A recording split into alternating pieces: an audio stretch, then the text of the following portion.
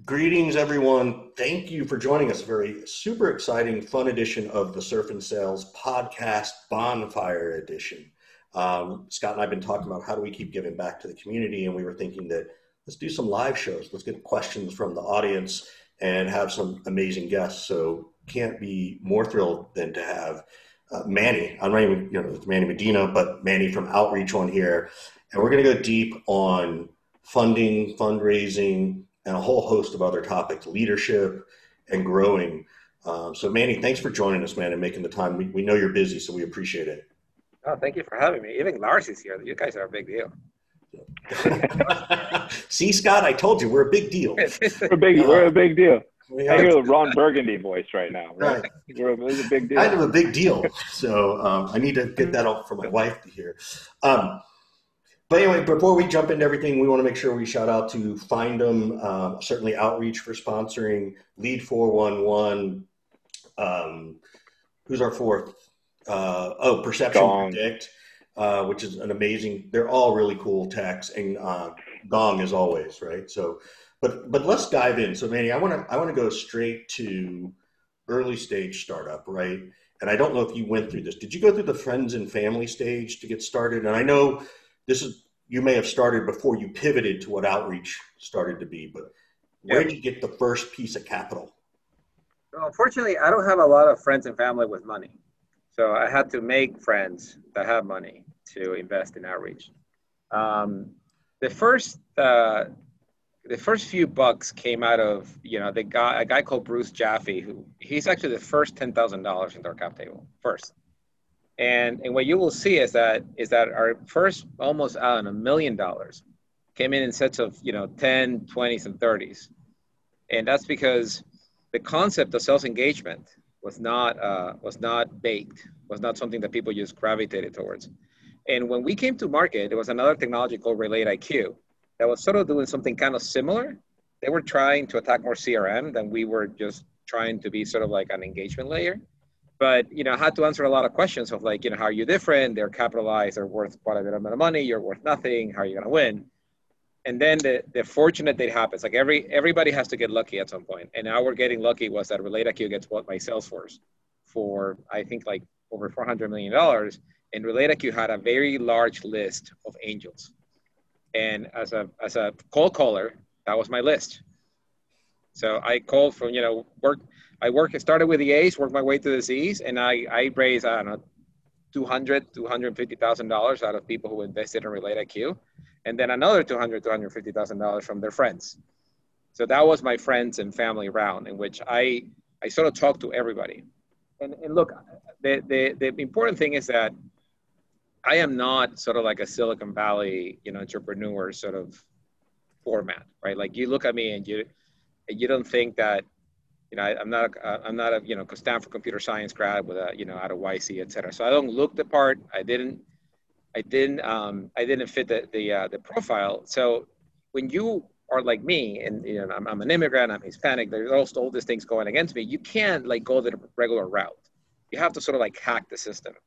And you hack the system by playing to your strengths. And I play to my strengths by getting 10s and 20s out of many, many people and have them make intros to customers and VCs, et cetera. So how does that, the reason I'm asking is, what's the pressure like between your friends and family, whatever those friends mean, that you feel and responsible for the finance? Not that you don't, not that you don't feel responsible when a VC gives you money, but it's personal, right? Like this is really personal.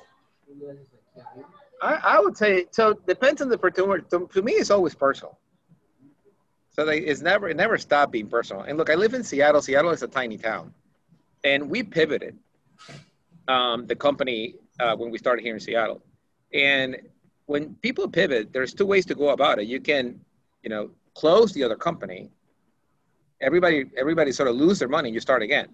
And it's normally okay, right? Like everybody knows the risk, et cetera. We didn't. And we didn't because you can't, part of my French, you can't shit where you eat. You know what I mean? Like I live here. So, and the people who invested in me are people who I'm going to run into in the streets. So I can't let them down. So I brought them all along into the new company. sort of recap the company so that the founders had some upside. But I brought everybody along, and I think that sort of plays out. Look, at at the end of the day, you have to live with yourself, and living with myself, being honest and getting everyone a good outcome. Yeah. So before I jump into the next question, I'd love everybody to just go chime in on the chat real quick, because we'd love to have it engaging. Tell us where you're dialing in from, because it's kind of cool to see. Also, please put your questions in there if you've got questions for Manny, because we want to make sure we get to them. So let's talk, from that stage to, I don't know, we can talk about Series A, but really that growth from A to B, like what is the VC looking for besides product market fit, a certain level of ARR? What are they looking for as they look at the executive team? And then what are the places you sort of had to learn, okay, I'm going to B series now, I got to up my game? So when you are early stage, so my own experience, and I don't know how investors do it, but my own experience is that when you are sort of like seed and A, your investors are looking at, do you have a really large market to go after? And do you have a cohesive team? Like, the team doesn't need to be particularly senior or seasoned, but they need to be able to work together well and have some kind of superpower. Our superpower was the fact that there was 4 co-founders, and it was literally like everything, every position was covered. So that we had a backend developer, a front-end developer, a designer, and myself who was selling and doing everything else. So that team took us from A to B, from C to A.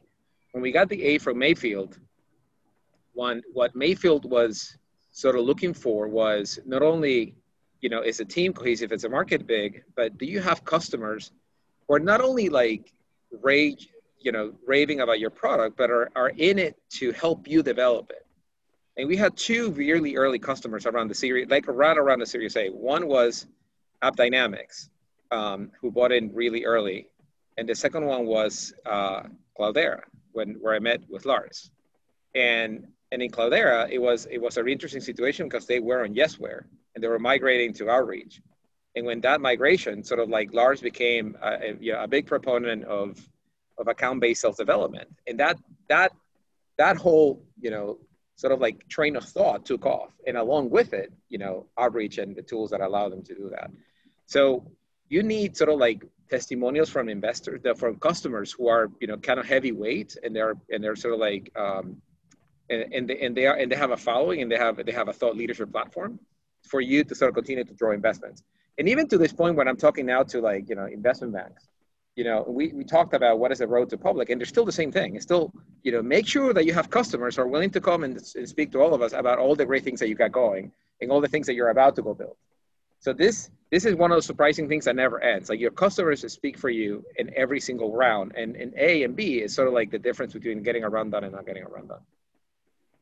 Manny, you just mentioned talking to investment banks, which makes me think a little bit about how little information there appears to be out there about the thought process and considerations prior to going public. Like, when do I take the company public, under what terms, and why, and that kind of stuff. Why does that feel like a black box of secrets? And maybe I'm just, not in the right, circle or whatever, but I don't see much discussion about that. So can you talk a little bit about what those discussions are like and what the considerations are there? I think it would be helpful for me to learn about, hopefully everybody else as well.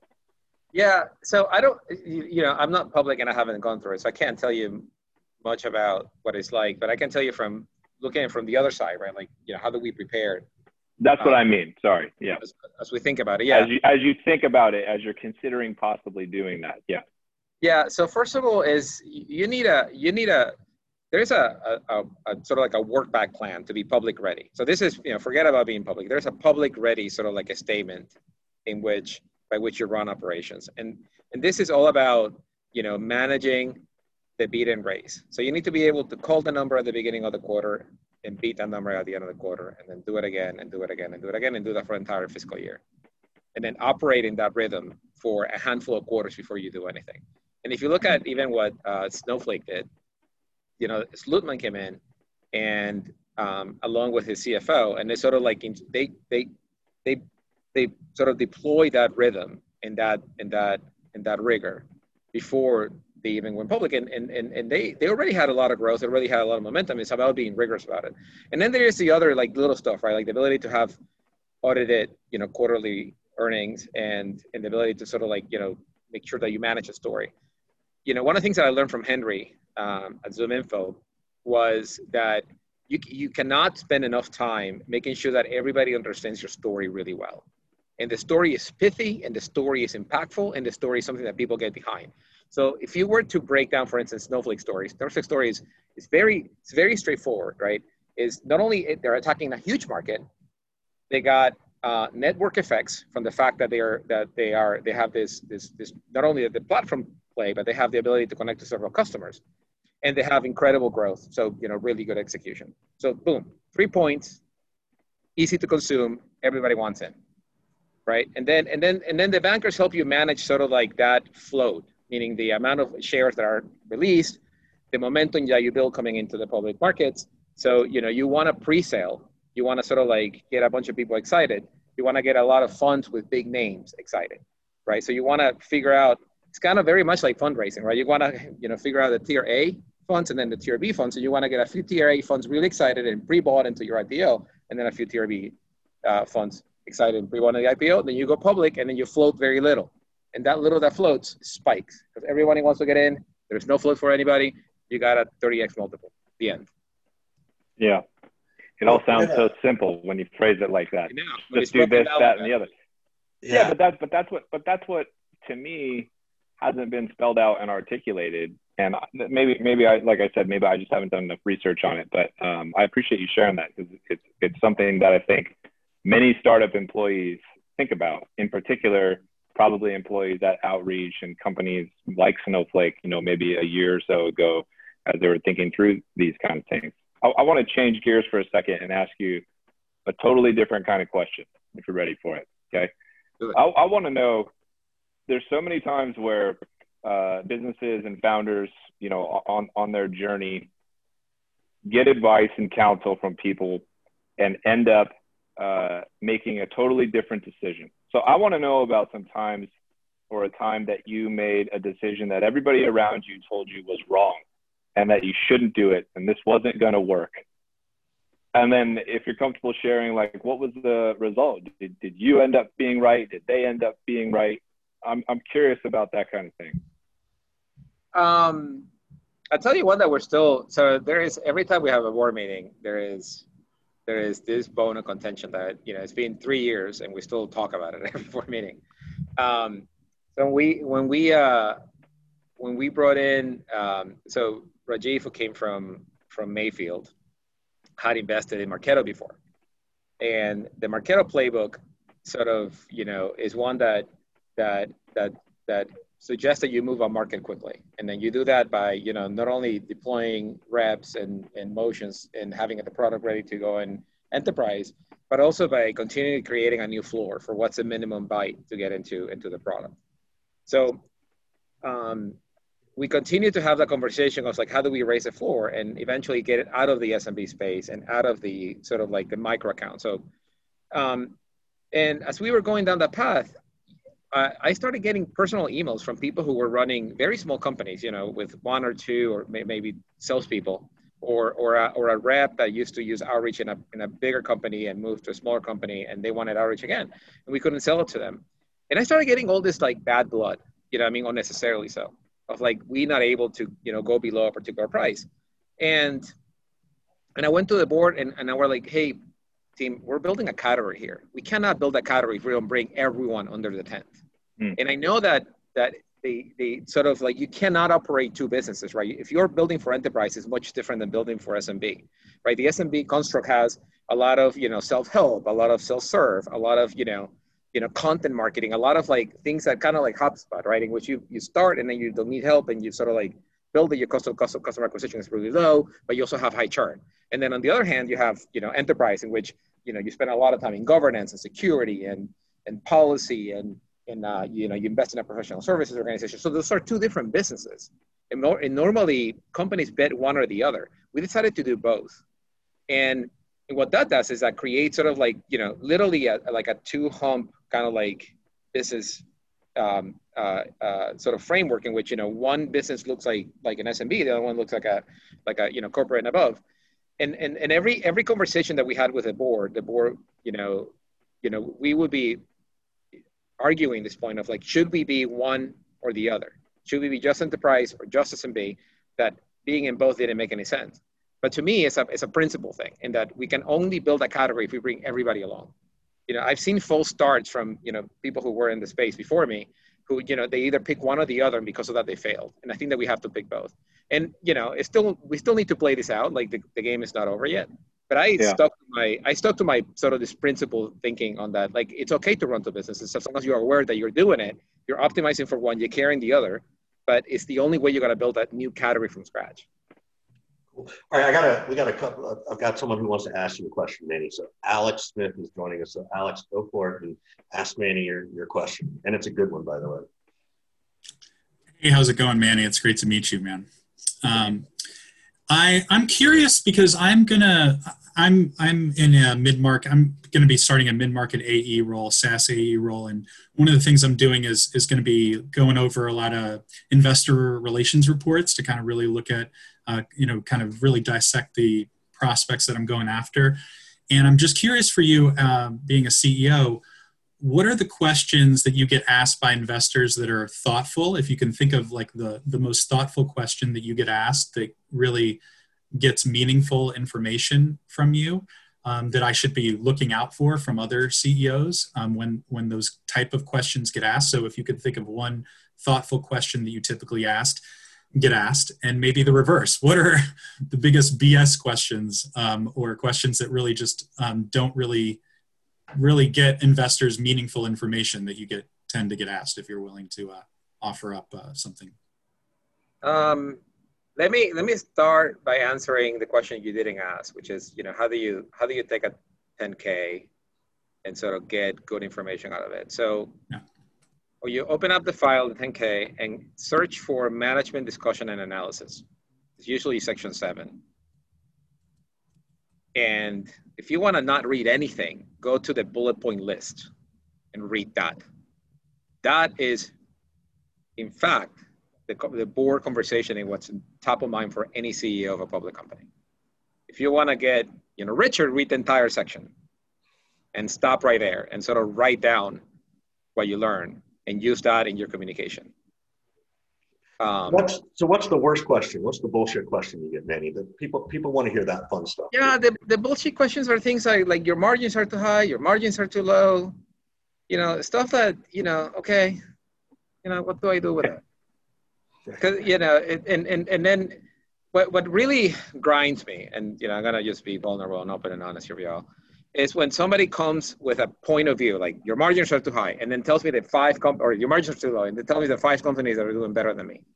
But one more click on that research, you can find the other 20 companies doing really well that had, lower margins, like, Twilio and Snowflake have lower margins than I do, and they're killing it.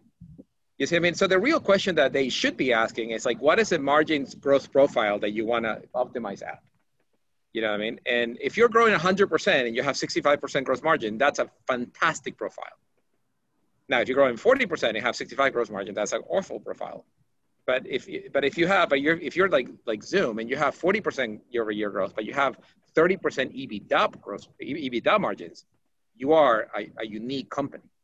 You see what I mean? So like you need to figure out who are you, like in what range are you going to operate based on your market, right? If there's a lot of growth in your market, you may want to sacrifice points of margin for points of growth.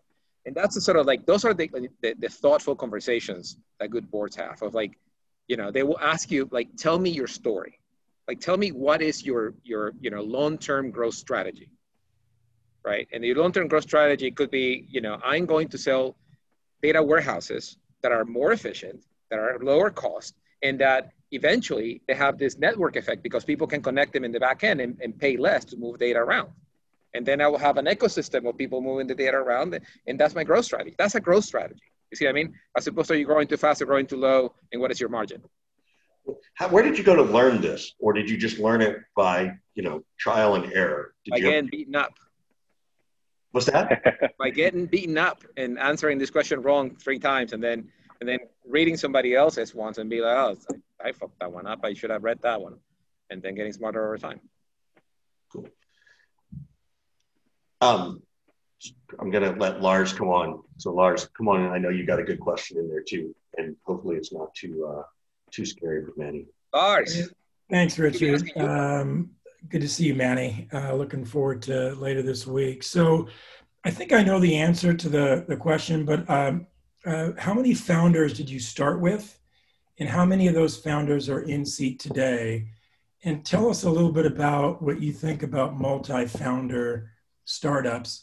And the question comes from my work as an advisor within True Ventures and other venture capital firms. And, you know, the kiss of death being the 3-founder or the 4-founder, because a lot of VCs and investors shy away from multi-founder startups. Can you tell us a little bit about that? Yeah, no, I got that a lot I have 4 founders. So it's myself and 3 others. And I got that question a lot of, you know, how is it going to work with 4 founders? And we divided the company equally at the very beginning. And that was a principal thing for all of us, because pre facto, when you fund the company, you don't know how things are going to turn out. And it turns out that I don't know, I feel that, so I'll give you the other side of the argument, which is by having 4 co-founders who are fully vested, just as capable, and there for each other, I think we were able to grow faster than our entire competitors. As you know, Lars, when we came into the market, our market was busy. It was incredibly competitive with companies that had, you know, 10 times more funding than we did. And out of all those companies, all of them are gone or rebranded. And I attribute 100% of that success to my co-founders. So I wouldn't be here without them. Now, to answer your question, my co-founders are no longer here. And they departed at around $75 million in AR is when they sort of started peeling off. And there were two sort of like critical events that made them pursue their own journey. One of them was my 2 co-founders, Gordon and Wes. They really wanted to get back to like coding. The whole, you know, managing increasingly large teams was not their thing. And they had a bone to pick with building a collaboration tool, a collaboration platform. That had always been their dream. You know, they started going down the path. You know, Outreach was a great, you know, startup for them. And, you know, we're lucky that we were able to cash them out a little bit for them to go and do their thing. And they really wanted to go do that. And if that's their passion, that's a dream, I thought that, you know, that they would go ahead and do that. Andrew peeled off, you know, at around 80 some-ish. And he really wanted to build something in hardware. So he went off to like go research the hardware space because that was his calling, that was his passion. Now, it helped the fact that all of them have kids around the same time. So they all became new dads, and they were like, I got to take some time off and spend time with my child. Once you spend time with your child, your mind wanders and you question your life, etc. And they, you know, went off and do that. But what allowed us to do was to bring in, because they sort of found their own replacements as they were leaving, they brought in people who were just as committed and just as good to be my sort of like new set of co-founders for the next leg of the journey, right? Like the 100 to IPO journey. And I frankly, like, I appreciate that. Like, I know that there are some other, you know, parting of ways that haven't been as amicable as ours, but, you know, our co-founders are so tied to our, you know, our outcomes that they had all the incentives to make sure that, you know, not only that we were well placed, but that we were, you know, but they brought in somebody who brought, you know, continue with their ethos and continue to bring the company forward for a long term. I consider my co-founders kind of like my brothers. They're 10 years younger than me. I made sure that I look out for them, you know, at all times, even when we were building the company as they exited, because I want to make sure that they're happy. You know, I mean, like, life is too short for them to not be happy in what they were doing. So, you know, I always make sure that they are doing well. And, you know, I think we are each other's trust, you know, managers, I think it's called, whatever, like, you know, they set up, I think Wes is on my daughter's trust and I am on his daughter's trust. Like, we're all tied, you know, by blood at this point. You know what I mean? Like, we administer our daughter's, you know, money at this point. So, like, we're beyond co-founders. We're like, you know, family. And I feel like, you know, that story is what made us who we are. And I don't know how else I would have done it without it. Manny, you talked about entering a crowded space and how a lot of the competitors are no longer there. What is the best and worst part of having such a high profile rivalry in your space. There's been multiple incendiary moments from one side towards the other, mild mudslinging, one might say. What's the best and worst part about having such strong, link to a competitor or competitors? I think the best is that it raises the profile of the entire market. So we're all aware because everybody's sort of watching, Yeah. The activity creates noise. The noise is actually good for building the category. Again, it wasn't up until 2015 or 16 that, that sales engagement became a thing. Before, there were just a bunch of point solutions, and even the companies who were there did not have, I don't know if it was timing, it was the right people, et cetera, to sort of like bring this category forward. The current batch of competitors, like now we're bringing the category forward to the point that even, Microsoft and Salesforce have jumped into the category. So I think that to answer your question, the best is the fact that the noise has generated enough awareness of the category. The worst is that it's, we still need to go and finish the job, right? Like we need to build this for the customer. We need, our success is the success of our customers and their outcomes, not sort of like, the petty shit between two. Yeah. It can become a bit of a distraction. It does, to a point. And Yeah. I feel like personally we have done a really good job of staying above that kind of conversation, but it's annoying and sometimes. And yeah, you try to sort of take the bigger approach of like, competition is good. It whips up sort of like, energy around the category, and it makes people sort of like excited about it. Yeah. You mentioned sort of like, I'm going to put words in your mouth a little bit, but like you had a couple of co-founders at the beginning, and then they moved on, and you added a couple other co-founders. It makes me think of like stage appropriate executive hiring. And that's Max and I and Richard had this conversation a long time ago, maybe a year ago now, but we were talking about stage appropriate VP of sales, VP of marketing hires. And, so-and-so is the 0 to 10 million, 0 to 20 million person. And so-and-so is the 20 to 100. And this person is the 100 to, IPO kind of thing. Are you a proponent of the stage appropriate kind of executive hiring? I mean, you've had a couple heads of sales. Was that, planned and stage appropriate, or is that just kind of the way it unfolded? I'm curious what your thoughts are there.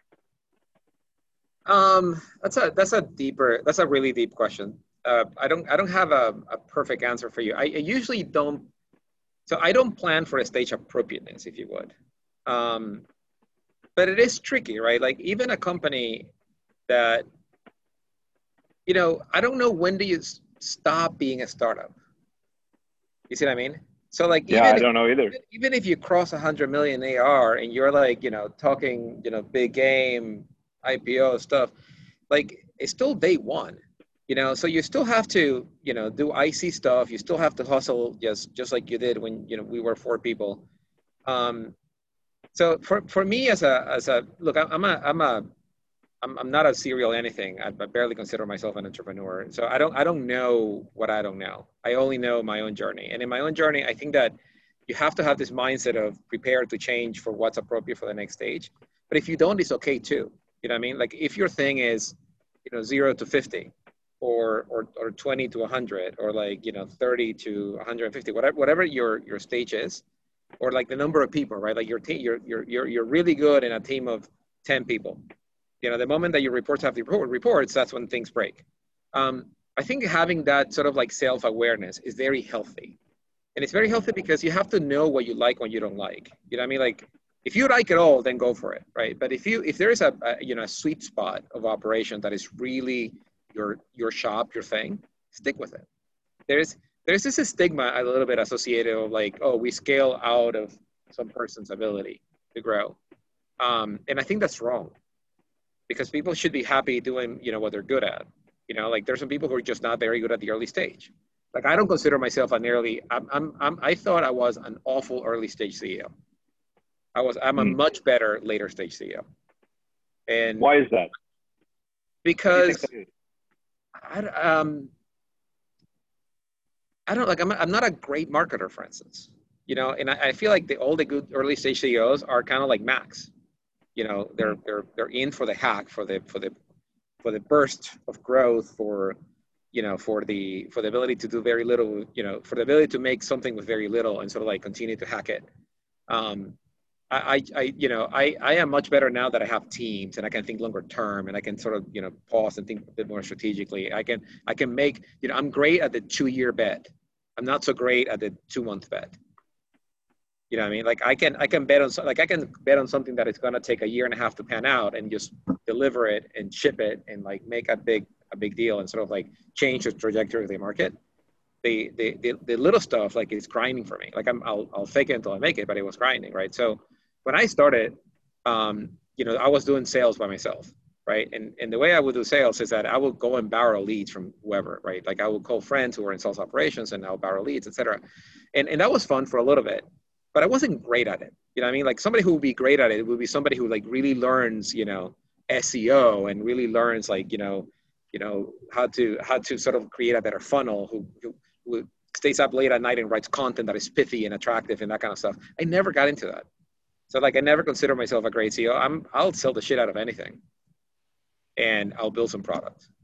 And that's what I do. Yeah, I'm going to not take people off mute just for the essence of time so we can get to more questions. But John Stern asked a really good question is, when you're young and you're trying to grow the team, how do you appropriately measure or rank the team to go, can this person get me to there? Right. And say that again. Yeah. So when you're growing from A to B or B to C, you do have to sort of step back and look at, okay, can this sales leader get me there? Can this marketing leader get me there? How do you determine if you've got the right team in place based on the stage you're at and where you're going? The one metric that you track at all times is pipeline coverage. The sooner you come up with a good rubric for your business on how much pipeline you need to generate to hit that number, the better off you're going to be. Your life is just going to get significantly easier. And of course, the larger the number, the better. Everybody needs more pipeline. That's not a secret. But you need to understand what is your sweet spot. Too much of it, you're wasting money. Too little of it, you're not going to make the number. And all you need is 1 quarter. And you will feel it. You will need 1 quarter in which you barely make the number. That the last deal comes in at the last moment at 10 p.m. and it was a stretch, and you have to give discounts and throw in some professional service and do some weird stuff to get that deal over the line. That's the moment your sort of like spidey sense needs to go up and be like, do I have the right people in the boat? And that's when that should be a trigger for inspection, because that means that you're not running the appropriate amount of pipeline to the number you need to hit. That's the simplest way of thinking about the problem. Got it. And then you have to figure out how is, depending on your business, how's your pipeline generated? Is it a mix of inbound and outbound? Outbound, is it SDR driven? Is it self-generated? Like, you need to figure out like what is your shop type. But those are the 2 things that tell you whether you got a team that is humming or not. How do you learn as you grow an organization, right? Like, and for some people, I think it's easy. For me, it's not. Scott and I talk about this all the time. How do you learn to trust the team? Like, what does Manny say to Manny of like, okay, even though I can see this accident that may happen, I'm going to have to let go of the steering wheel and let that occur? Oh, you're talking to the wrong guy. That should be your next introduction. Richard's still trying to figure out how to trust me. That's I think it's every year is my number 1 area of development. It's my potential for growth. Right. What's been the biggest surprise as you've grown this? Like, as you've gone from where you were as 4 people in the garage, for lack of a better phrase, to now, what was like, oh my God, like I had no idea this was going to be this way. And I know that I'm sure there are many of them. So,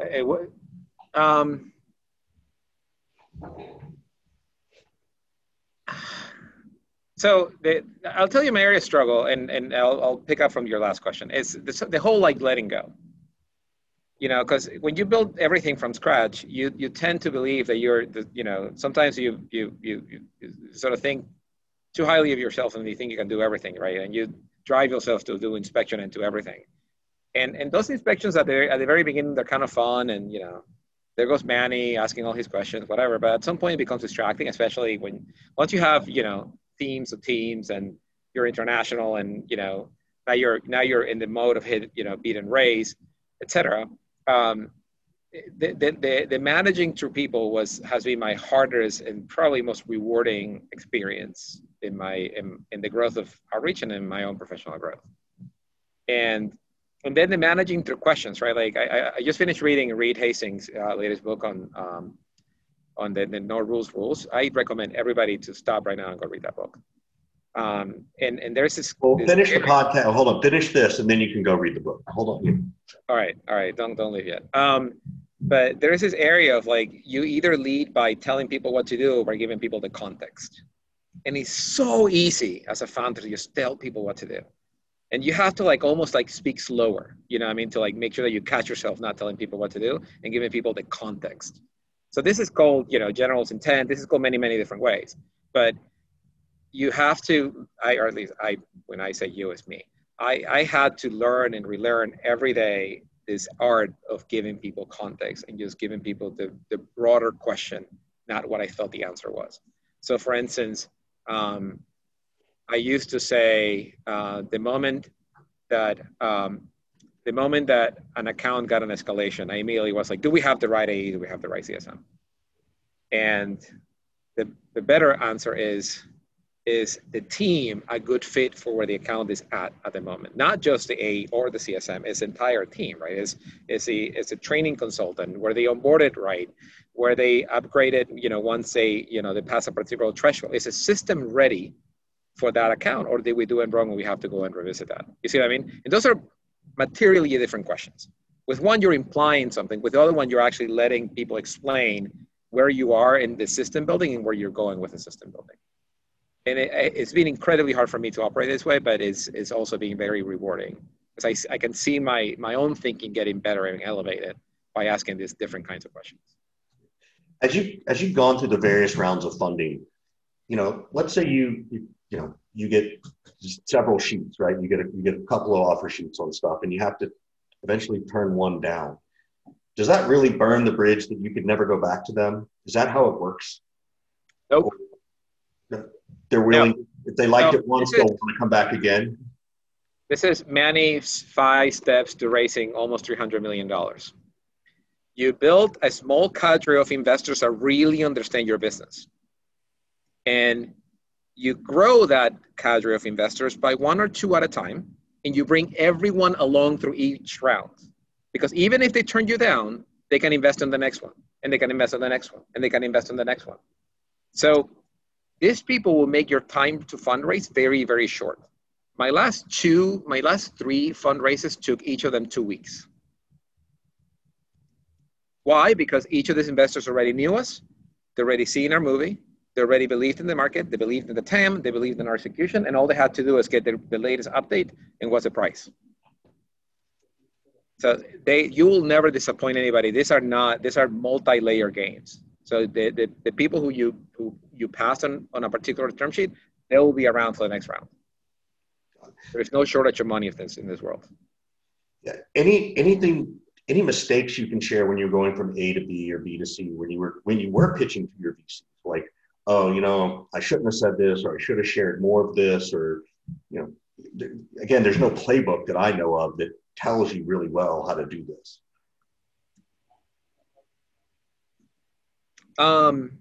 There is the one thing that I see a lot of entrepreneurs make the mistake is that when somebody asks to explain your TAM, your total addressable market, they come up with this really complicated equation.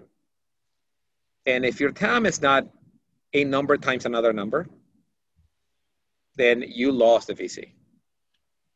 So you need a headline number that talks about your addressable market in a way that is both believable and very, very simple. So yeah, there's a story about me in Business Insider on how I raised Series, I think it was B, with 3 slides. And one of them was literally the TAM. And the TAM said there is 6.5 million B2B sellers in the US, and we sell for $100 a seat per month. That's it. That's a TAM. Do the math. Yeah. Do the math. I'll wait. That's awesome. That's easier than the math I'm working on with my son in distance learning. So I'm like going back to A squared, B squared, C squared shit. So I hope everybody wrote that one down. Yeah. Question: as you go from C to D or D to E, you know, do you go to D to E because you need the money, or that it's so cheap to get the money, or, you know, how do you know when to stop taking funding and go, all right, we don't need any more right now? Or do you just take it because you can and then decide, okay, we're going to go down this other path, right? We're either going to sell out, we're either going to let someone buy us, or we're going to go IPO. Yeah, that's a great question. And yeah, that's a great question. Because we would like to, again, be public ready, we look at the quality of investors that we would get in each series, and will they help us get to our ultimate destination. So for instance, on our last round, we had Sands Capital and Salesforce Ventures. And Salesforce has been a powerhouse in terms of public investment lately. You know, they were in Twilio, they were in Snowflake, they were just making some big, bold moves. And we thought that having them would be accretive to the mission. And then having Sands Capital, which is also a public fund, will be a long-term buyer. So you sort of started setting yourself up to become a public company that has very stable set of shareholders. So people who are there for the very, very long term and are just buy only, right? Don't get those hedge funds who are long shorts, because, you know, you could be on the wrong side of the equation and you're screwed. You want to be you want to have on your cap table people who are very long-term minded, who believe in your vision, so that, you know, they take up the majority of your equity going forward. So were you thinking that way right from the start, Manny? Like you had that kind of vision right in the beginning when there was you and 3 other people in a garage, so to speak, or did that vision kind of crystallize and evolve for you? That was never a vision. That was more of an execution thing of like, how do you go from so, you know, Silicon Valley walks out the moment you go public, and then what? Right. So, and I have a goal of being I want to be a happy public CEO. You know, I mean, I don't want to have to manage, you know, all sorts of drama with like people coming in and out and like, you know, very militant investors, et cetera. So after Series D, you know, we realized that the next round we're going to do is probably going to be either, a Silicon Valley outfit or somebody who's not from Silicon Valley. It's just a big fund. And we're in a situation right now that every single public investor is making private investments too. Even countries are doing private investments. So there is so much money in the world and so much understanding of private companies that you can pretty much pick who are you gonna partner with. So now you start talking about what is your long-term prospects and thinking about the dynamic as your Silicon Valley investors wean out, who is going to be your next batch of friends who are going to be on your who you're going to be accountable to. I mean, you're picking your bosses, you know, for all intents and purposes. You want to make sure that you are picking your boss right, because you're going to have to answer some tough questions for them in terms of like your investments, your bets, you know, if the business doesn't perform as well, et cetera. So you have to just pick right.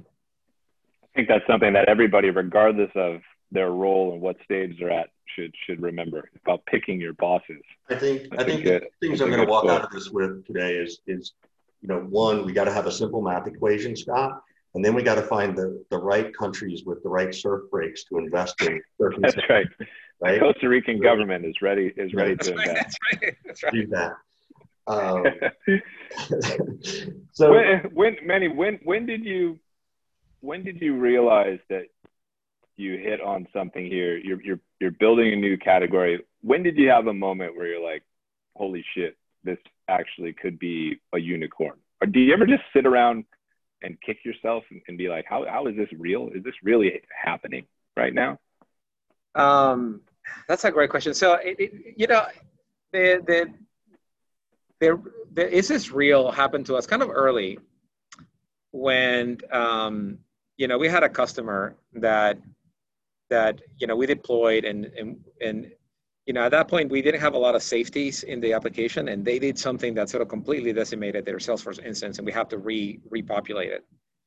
This is before you, Lars, so I didn't experiment with you. This is before I signed up, Lars. And we were so bummed. Like, we had to work all night, and they were mad. And we work all night. This customer's in New York, so we work through the night. We wake up, and the stuff is not ready yet. And I get a call from the VP of Sales saying, "I guess I'm sending my team to lunch early." It's like 10 a.m. New York time, and we're sort of like we're like, oh my God, we're gonna lose this customer. It's gonna be awful, and like we're not that big, right? And then we solve the problem, and then we stand back, and we're like, guys, we're important. Like if outreach is not up, people are not selling. Like we are needed. That's a very that's a big moment. Right? Like there's product market fit and there's your mission critical. And those are two different things, right? Product market fit could be a good vitamin. Mission critical is like, if you're not up, we're not selling. And that's what really, so that gave us not only like the hope and the encouragement, but that gave us perspective, because the road is going to be bumpy all the way through, whatever the outcome is. And, whenever you find a tough spot, like, reminding yourself that you're here and you're needed, it's a very comforting thought, So, and if you're needed for a, 50, 100, 200 people company, you're going to be needed for a 10,000 person company. And all the bumps and bruises that you're going to, run into all the way there, they're fine. Like they're not as meaningful if you are, struggling to get up there. I want to come back to the thing you talked about, the hedge fund, because, I've been hearing about this for about 12 or 18 months. And I'll assume you've been approached by some at some point.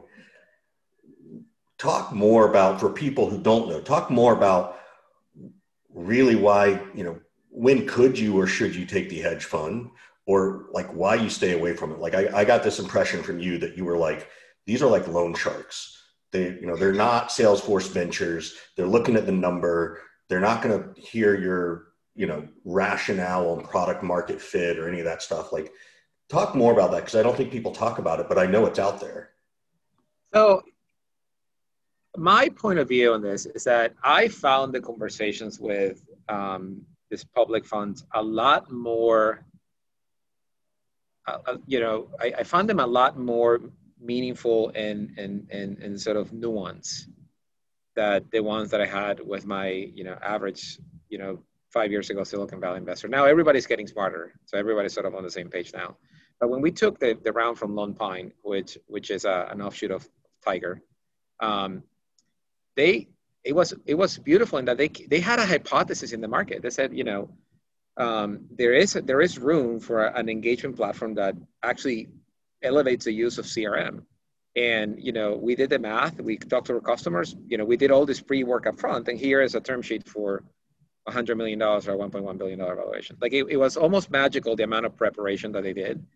And I think that the world is getting very smart, like really, really smart. And because they're seeing, especially this investment funds are seeing, scale ready private companies as the next frontier for them to understand, because they thrive in this sort of like, information misalignment, right? Where they know more than the next guy, hence they can make a trade. So they understand, the fact that if you pick a couple of private companies and spend a year doing research, you're all of a sudden ahead of everybody else.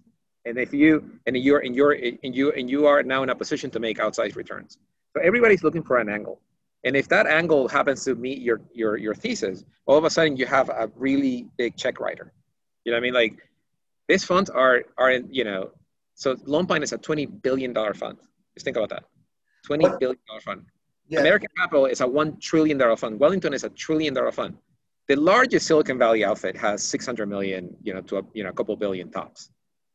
So these people are trading into trillions. You see what I mean? So like, it's a disproportionate amount of like capital to deploy that the people you're talking to. Yeah. They're very long because they can't get out. Once they're in, they're in. When you say that, the world's getting smarter, right? Does that make it harder or easier on you? I think it makes it easier. For the winners, it makes it easier because your story now resonates. Your story has now a landing spot. Before, if I got too complicated with the model and the sort of like, how we internally at Outreach, we think of flywheels, right? By helping a customer drive an action that drives an outcome and completing that circle, our machine learns, right? So I tell that story and, at the very beginning, half the investors would be like, it's just whatever, I don't understand. And now, the people that I talk to from public funds are, are very sharp, very attuned. They ask, very insightful questions. So I find that it will work out better for the true entrepreneur, for the people who know what they're doing. Question, what's the most grateful mistake you've made in building this company? What mistake? What mistake did you make that you're grateful happened? You're like, oh, you know what? I was wrong about that, and thank goodness I was wrong. Oh my God, I have a catalog of those. I know it wasn't bringing Max in, so I know that.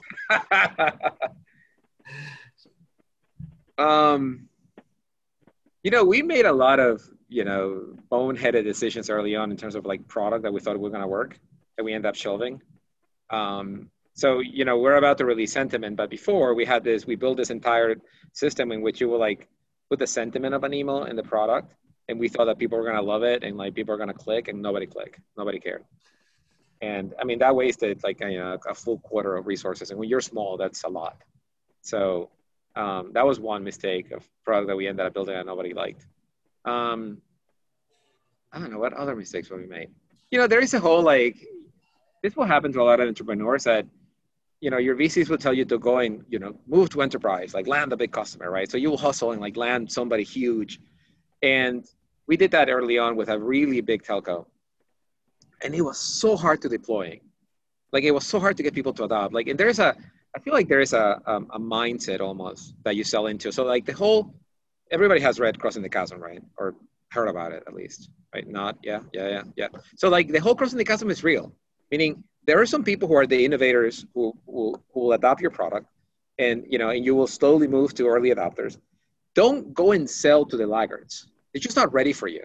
They may buy you, but you're going to spend all your waking hours trying to get them to do something. And it's just such a waste of time. You know what I mean? And like, of course, and like, when investors tell you, oh, all your customers are all tech companies, like, of course they are, because they're innovators. You know what I mean? Like, so we're not selling to each other. It's a real economy out there. So like, it's nothing wrong with being tech heavy, because they're sort of, you build a product on the back of them. They push your boundaries. They help you get better. And then once you have a scalable product, then you can go and sell to, AT&T and Walmart, whatever that is. But don't sell too early to those people who are on the wrong side of the adoption equation, because it will be an enormous pain in the ass. You will waste all your cycles on that, and you will do unnatural things that you'll regret you did. So we're going to flip this a little bit. What kind of questions do you still have? You got 43 people here who can answer a question for you on anything about sales engagement. What would you like to ask them, or Scott and I? So what's different? So headline, what is different post-COVID? And then, what is marketing like post-COVID? Like, it's not events anymore, right? We used to have Unleash, and that was big, et cetera. Like, what is a new sort of like seminal event? How did you create a category post-COVID? Anybody want to jump in on that? I don't want to hog the spotlight. There's got to be somebody here who's raising their hand. John Stern is raising his hand. I see John Stern raising his hand. Richard. Can you get him? Yeah, hold on. There it is. John, you got to unmute. There you go. Perfect. Thanks, Manny. Thanks for coming on. And I think post-COVID, we've seen it with the rise of these communities and selling in communities, and more social, I guess, is like the buzzword for it, but it's more personable. Like, I know I was doing it pre-COVID, but I consider myself a trendsetter. Like, my little kids were in on all my meetings. Now everybody has their family at home. And my personal life is much more on display in my business, and it's much more in whole life enveloping instead of just work life and all of that. And we're either like, living in our offices or working from home or whatever it might be.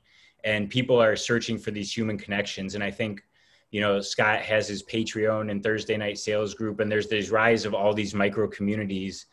And for me personally, I have a startup, and I can get all these leads and meetings just from these communities instead of going through traditional old school sales processes and outreach and things like that. So I think post-COVID, people are really looking for that connection that they're lacking in the physical world, probably because they're not going out and seeing their friends. And there's a huge opportunity within like networks and, one-on-one video applications, and just getting to know people on a personal level more so than, the traditional business sense of like doing a cold call and following up with an email sequence. No offense to outreach or anything, but I think people are really looking for a very personal connection post-COVID. That's great. You might Nailed it. follow up Well on said, that. John. Go ahead, Manny. Yeah, follow up. Yeah. So what are these communities and what apps are you using for one-on-one video communication? John, hold on. John got muted again. So communities. So obviously there's Sales Hacker community, right? There's Revenue Collective. There's Rev Genius. Folks like Dave Gerhardt, Kevin Dorsey, and myself have built communities on Patreon. Yep. One could argue that Richard and I started community events, small scale, micro community events with Surf and Sales, for example. Thursday night sales that Amy Bolas and I have run now for 30 something weeks in a row, weekly happy hour. There's probably 150 to 200 plus people every single Thursday night there asking questions like this, back and forth dialogues. And like John was talking about, deals are getting done, right? Leads are happening real time. Hiring is getting done in real time. Introductions are being made in real time. Discussions about tech and the evolution of the field is happening in real time. So those are a few of the places and communities that I'm thinking of. John, you want to add on to Manny's? Yeah, I mean, you nailed a lot of the good ones. There's Modern Sales Pros. There's a bunch of ones that have been known for a while. There's also like this app called Chalk. There's also Clubhouse that are like those audio, communities kind of. A bunch of people are on Discord. There's so many micro communities. And then from the micro community, like Thursday Night Sales that Scott and Amy have, another micro community comes from that one. So people are really striving to kind of drill down, like you connect on LinkedIn, but then you go to another place to have that conversation or whatever, or get to know people better. So I think that people are really, the ones that I'm in are Thursday Night Sales, Scott's Patreon, and Rev Genius, and then the ones that are on that Chalk app. But there's so many now, and I think people are more accessible than ever before. Like you can get CEOs of companies through these communities or wherever they are and get their ear like you never could before. Yeah, this is how you get executives time, for example, Manny. Like if somebody here messages me and says, "Hey, can I get 30 minutes to pick your brain?" The answer is no, right? But now with the rise of micro communities, the answer is, yeah, actually, you know what? I have this Surf and Sales bonfire session with Manny and Richard. I have this Thursday night sales thing where every Thursday I'm available for 2 hours. I run these Tequila Tuesday events every Tuesday on my Patreon community. So it's an easy way to get access to people. And like John was talking about, you get their whole kind of family life, a real clear picture of who they are, which helps you potentially decide, do I want to work with this person, right? What are they really like? So I think these things are quite powerful. Somebody mentioned Bravado is another, micro community around sales. I know there's marketing events like this as well. Gitano and Chris Walker run a sort of the marketing version of Thursday Night Sales, which the name of the event eludes me. But that's how I would take that question. Richard, do you have anything you want to add? I mean, I think I will add all of that is correct. And it's super easy. Like every one of these people could have screenshotted all these names or taken a picture of the 3 pages of people. And then you go to LinkedIn and you connect with them, not to pitch them, not to sell them, but wow, there's 50 people that I could connect with and start to share more knowledge with. And then over time, our network is our net worth, as much as I hate shit like that, but that's what it is, right? Like that's really what happens. And I think that's what these micro communities have done. And they allow, Manny, it allows you in a non-outreach capacity or sales hacker capacity to talk to people you wouldn't necessarily talk to, right? Like your outreach people are people who are your customers or your prospects, whereas this is just a freaking community and who knows where this could take you, right? And I think that's, and then in lieu of that, you're giving so much back to the community. And I think that's what the communities are about, is like, where do we go to support each other? How do we figure this out? And I think it's forcing a lot of companies to understand the long tail in their brand. That you've got to really sort of build it there. That was a long answer, I think, for your question, but no, but this is exactly what I was looking for. I have this fundamental belief that everything will be different, especially when it comes to B2B marketing, that it's going to look more like this, where it's going to be a lot more targeted, a lot more useful in the moment. You're going to be influenced by other people who are not influencers, but are people that you respect because they're in the community and they have done something that you respect, and they have your trust and the credibility. So Yeah. this is super helpful, actually. Great. I think it's been helpful for all of us. I think we're all thrilled, and I hope this was different for you in terms of the kinds of questions we grilled you with. Absolutely, it was awesome. It was fun. Yeah. It was All right. fun, and this is a good time because my CFO is on vacation, and my legal department can't see me. I may have said something that I must have not said. I'll be sure to send him that snippet. That'll be the one snippet that I put on LinkedIn for him. Oh, my CFO. Yeah. So, man, thank you so much. And again, thanks to Outreach and to Find Them and to Lead 411 and to Perception Predict and all of our other sponsors and Gong, of course. So thank you so much. We really appreciate it. Absolutely. Thank you, everybody. And thank you, Manny. Bye, everybody.